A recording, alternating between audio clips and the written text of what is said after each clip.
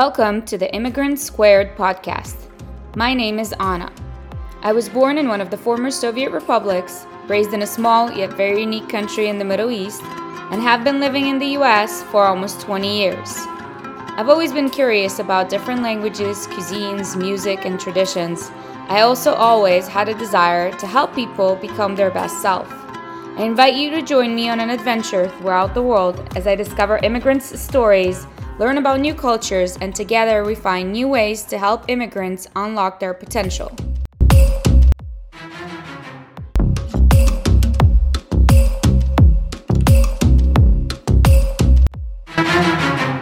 Welcome to episode number 5 of the Immigrants Squared podcast. Today our guest is Sonia Knowles.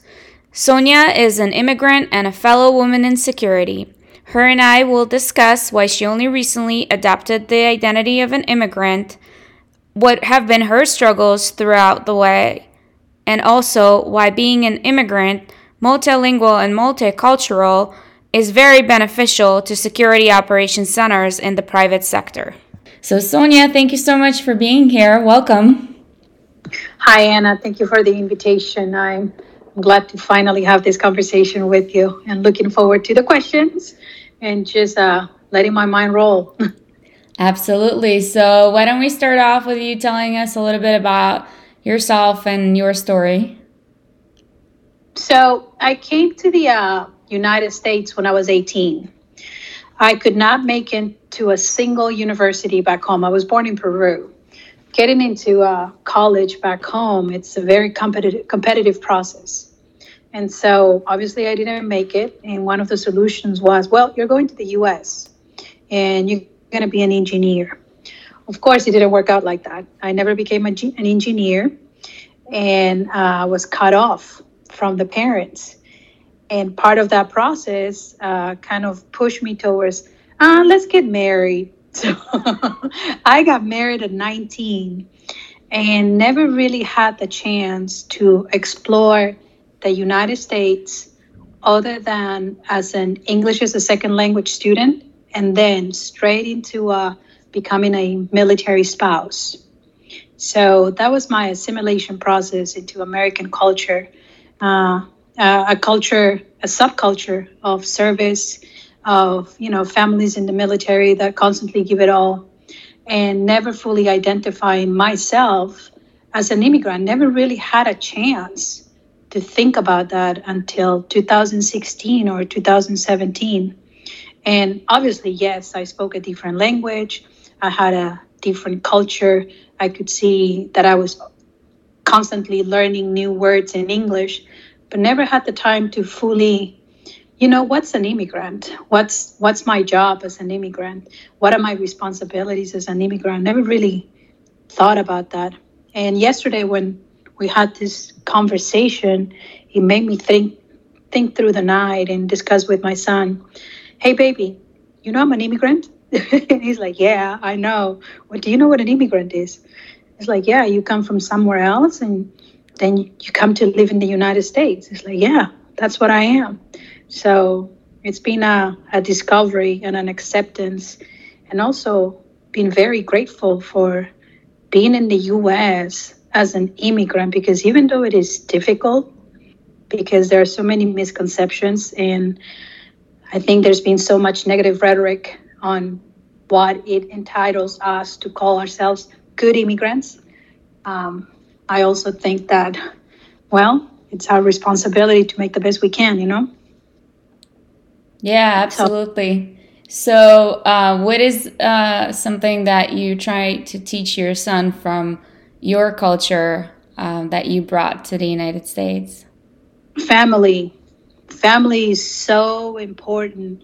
I grew up in a neighborhood with all of my aunts and uncles nearby, my grandma. We were a matriarchy. and we were the children of all the adults, not only our parents. And I'm very blessed to be able to bring that into the life of my children, because they have my sisters and they have my mom and my dad and my brother. And so I teach them that, in America, as we go through our process, we realize that it's a very individualistic society. There is very little of community. Once again, going back into being the military spouse, I discovered community through the military families that I met. But then when walking outside of that title, the military spouse, it was very hard to find community. And so I want my kid to learn that his family is his community and that he can always go back to his family for support and help because we're ready. That's our job, to support each other, you know? Yeah, and language, of course. I feel bad for my kid. He knows that when mama starts speaking Spanish, something is out, something is going on. So, Spanish means trouble at home. Yes, it does. And Liam, he's constantly planning the next place that we're going to travel to and that we're going to visit. And his question is, Mama, do we have any family there? Because I happen to have family everywhere. And I guess we all enjoy being immigrants. But yeah, that's the reality. We're just everywhere. That's nice. Yeah, I think you bring a really important point, like that sense of community. I also met a lot of immigrants since I immigrated myself to the United States. And now I have friends all over the world because some of them went back to their home countries. And it always feels like this, sense of community. Most of the places where I go to, I have someone I know, and it gives you that, comfort and safety. So I think that is great. What have been some of your struggles along the way? I know when we spoke last, you mentioned something about accent, which for me has also been a struggle. So I'm just curious how you dealt with that. I remember the most difficult word for me at the very beginning was literature. So I'll go walk around and just try to say literature, because it never sounded right. And I was so self-aware and so uncomfortable with my accent, the fact that people could tell that I'm a foreigner, not only by the way I look, the color of my skin, but also if it was through a phone conversation. I mean, my name is Sonia Nobles. It sounds very local. But once you hear me, I don't sound very local. And it was very uncomfortable. And I think that was my hardest personal struggle, which is the ability to blend in through speech. And I love to talk. So being self-aware also when you're giving briefings, are people understanding what I'm saying? Did I say it right? So even to the day, I kind of have to breathe and just confirm and tell myself, you got this. They will understand. And if they don't, probably they'll ask a question, Yeah, so absolutely. That's what it is. Hard. Something I used to do is like really subconsciously, and I try not to do that anymore, is when I was, not ashamed, but a bit shy about my accent. And when I was presenting and there was a word that I didn't know how to pronounce, automatically my volume would go down like 10 levels because I was hoping secretly that somebody would hear the word I'm trying to pronounce and say it louder than me, but in the right pronunciation. And then I will repeat it, and therefore I will not look like I didn't know how to pronounce it. But I stopped doing that because I always tell myself I can only do my best. And I try and learn. And if there are words I don't know how to pronounce, I literally go on the Google Translate app on my phone and listen to, press the microphone button, and also listen to how Google Translate pronounces it and try to remember it. But it's also something that I think we need to embrace. This is who we are. We speak different languages, right? Yes, it is. It is. I don't know if it happens to you, but it's also translating sense of humor. I think today I am so literal. Everybody tells me it's not funny if I have to explain it to you. It's because I don't understand if that's supposed to be funny. Absolutely. Sense of humor has also been a difficult thing. Yeah, jokes are not as fun when they're translated or explained. I had the same issue with idioms sometimes when I messed them up, and I mean, my friends, they laugh about it, but they're like, well, we think what you meant was this. And I say, yeah, of course. That's exactly what I meant. I have a really good friend at the Bryan Police Department. Jamie, and she baptized me Zena, because I will always change the colloquialisms like you. Instead of giving people 2 cents, I'll give them 10 cents. So That's so funny you say that. I presented on Tuesday at work for other analysts in the industry, and somebody asked me a question at the end, and I said, well, if you won my 5 cents, and then I was like, no, I meant if you won my 2 cents. I don't know if they caught it or not, but yeah, totally understand that part. And you and I both work in the security community, so I'm curious to hear how has been your experience in the security community, and why you believe that us being immigrants is something that actually is a strength and should be embraced. Absolutely. I think that a security professional that comes from a country or a region that is volatile will definitely bring a different level of awareness, and it adds to the resilience that an organization has, because we look at things differently. I don't know how to explain it at this point. It's such a natural skill that, for example, as a kid, we were taught how to identify the possibility of a vehicle that may go boom. Or if there was an explosion, go ahead and tuck and roll, open your mouth so it doesn't explode your eardrums. These kind of things that my son thankfully doesn't have to learn, but that shape me into the security professional that I am today. Checking if vehicles are following, especially when I go overseas, my level of awareness increases. And when I educate the travelers or the expats in my organizations, I kind of bring awareness as one of the most important safety mechanisms that they have. Be aware of your surroundings. Look at them the way I used to look at them as a kid. There's a threat everywhere. And it's not that we don't trust, it's just that we have learned through the experiences that we have, whatever we're coming from, that there is a threat everywhere. We just need to be prepared for those and how to react.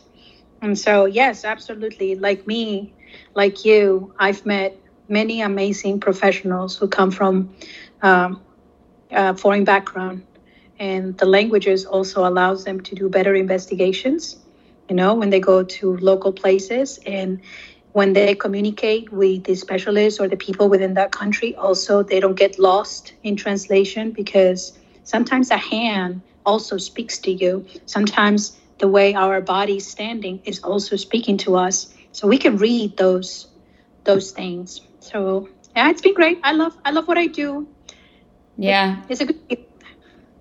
I couldn't agree more with you. I mean, I also absolutely love what I do, and I can really relate to what you're saying, the things that we were fortunately or unfortunately taught during our childhood. I grew up in my early teens in Jerusalem and Israel during a lot of suicide bombings and attacks, and it kind of shaped me into who I am today. And as far as security and risk tolerance and being aware of your surrounding, being suspicious about, different objects or things that are left behind, especially in DC when I used to work downtown and would, take the metro to work. So I think, those experiences are definitely really helpful at work. Also, when we're doing risk assessments for our jobs, I think we bring a very different perspective. Also, something you mentioned to me when we spoke yesterday was why being an immigrant and having all these languages is very helpful in a GSOC environment, in a security operations center. So just curious what you think about that. So I enjoy doing a lot of deep and dark web research, because we get to see sometimes the dirt in a different way. But I no longer look in one specific language. I go into the languages that I've been exposed to or the languages that I speak. And this kind of broadens the finding threats. And when translating them and presenting them to the rest of the group, I always get I couldn't find that. It's like, maybe it's because it came in Portuguese or it came out in Spanish. And You know how we all have um, how can colloquialisms or just terms that are very unique to each nation and each country. And in Spanish, every single country speaks their own way of Spanish, and especially when it comes to the criminal kind, they all use terms differently. You just need to know how to tap them. So yeah, I that's one of the things that I find it's very useful when it comes to investigations and research. Absolutely, yeah. That's really great. I mean, languages are great, and definitely seen throughout my career using Spanish and meeting people from different countries in Latin America. There are so many local terms that if you're not from there or you haven't learned it, then it's harder to understand. But every country and every culture brings its own beauty, and I think that is great. Have you had any struggles in the security community, in the private sector, that something you wish that people could do to help immigrants and people who bring that kind of diversity in our security community? I've been really lucky, and I think most of the security environments and GSOCs and bosses that I've had in leadership, they have always been very accepting of the differences that the immigrants in my team bring as assets to the organizations. So never really been exposed, like let's say racism, or because of my condition as a condition, because of my position as an immigrant. I think it's been more because I'm a woman. I think being a woman in security, which is naturally known to be a man's field, tends to be not necessarily well accepted. I think we get undermined a lot until they discover that we're capable, but not from an immigrant's perspective. It's very, I don't know if it's happened to you, but have you noticed that somehow within GSOCs, there is variety when it comes to nationalities and languages?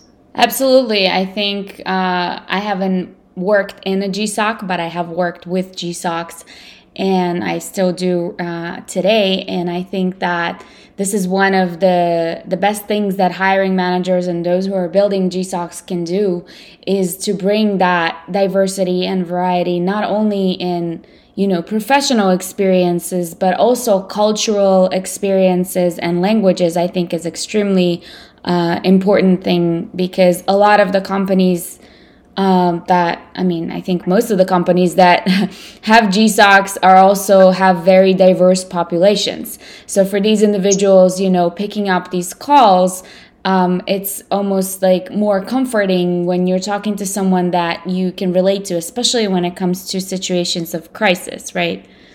Yes. So I think that's a very important, advice for people when building GSOCs and when doing the hirings.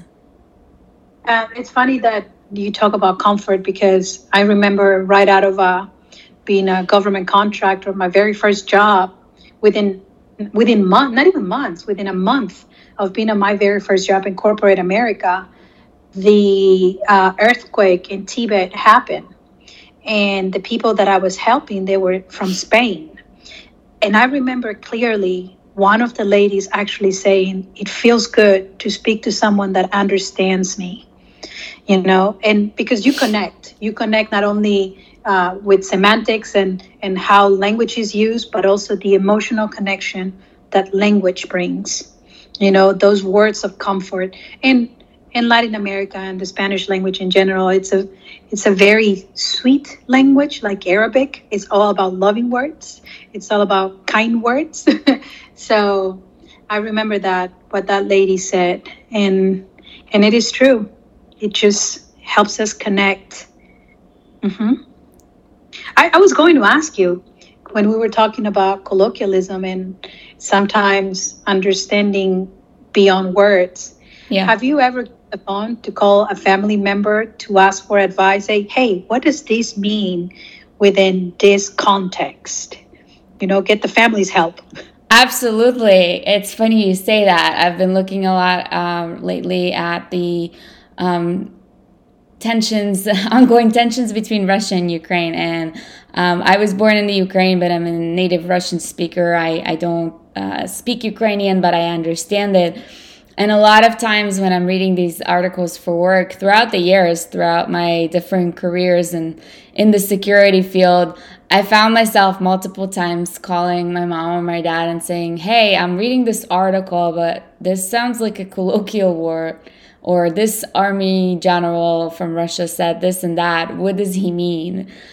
So definitely, yeah, always tap into family for support and translation. Yeah, so it's kind of like an added value, having the family also to call for, hey, SOS, I need help here. It happened to me. I remember it was a business dinner in Mexico, and my dad, way before going, he's like, never ever take the head of the table because it means that you get to pay for the bill. And well, go ahead and we go to the business meeting and dinner, and my boss gets asked to sit at the head of the table, and it's like, if you take it, you're paying for the bill.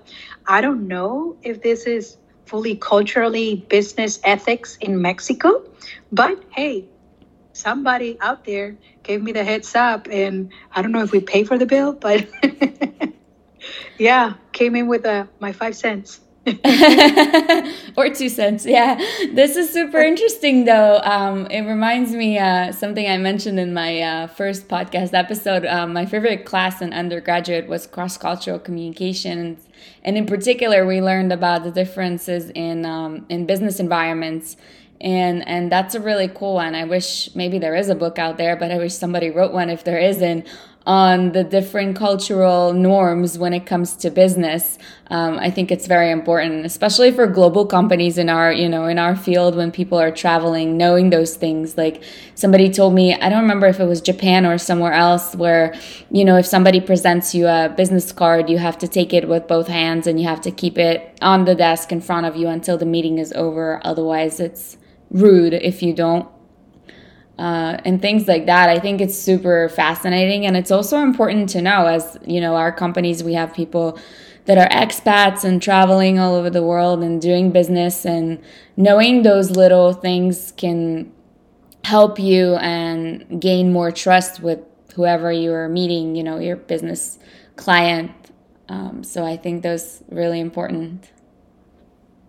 And it's part of the research process too. It's part of the acculturation process. For example, coming to the U.S., maybe learning a little bit of what the U.S. is about prior to arriving, other than language, also helps. Because if you notice, every region is different too. I mean, I was lucky as a military spouse to go through so many different regions: California, Texas, Florida, each one different in its own way. But I will constantly do the research on what was expected, not only military-wise at the base and based on the rank and the support that I had to provide the service member, but also, what's normal in this area food-wise or whatever it's available. And when it comes to international exposure, same, finding out a little bit more. What is the business etiquette? Hand it with both hands, little bow. And it helps. It helps our organizations look better. And us as individuals, it feels welcoming in both ways, Yeah, absolutely. I think that would be very helpful for immigrants all over the world, not only people who come to the US. There are people immigrating and migrating all the time, globally. What are some other things that you personally think would be helpful for immigrants to kind of integrate, but yet at the same time not lose their sense of like self and where they came from?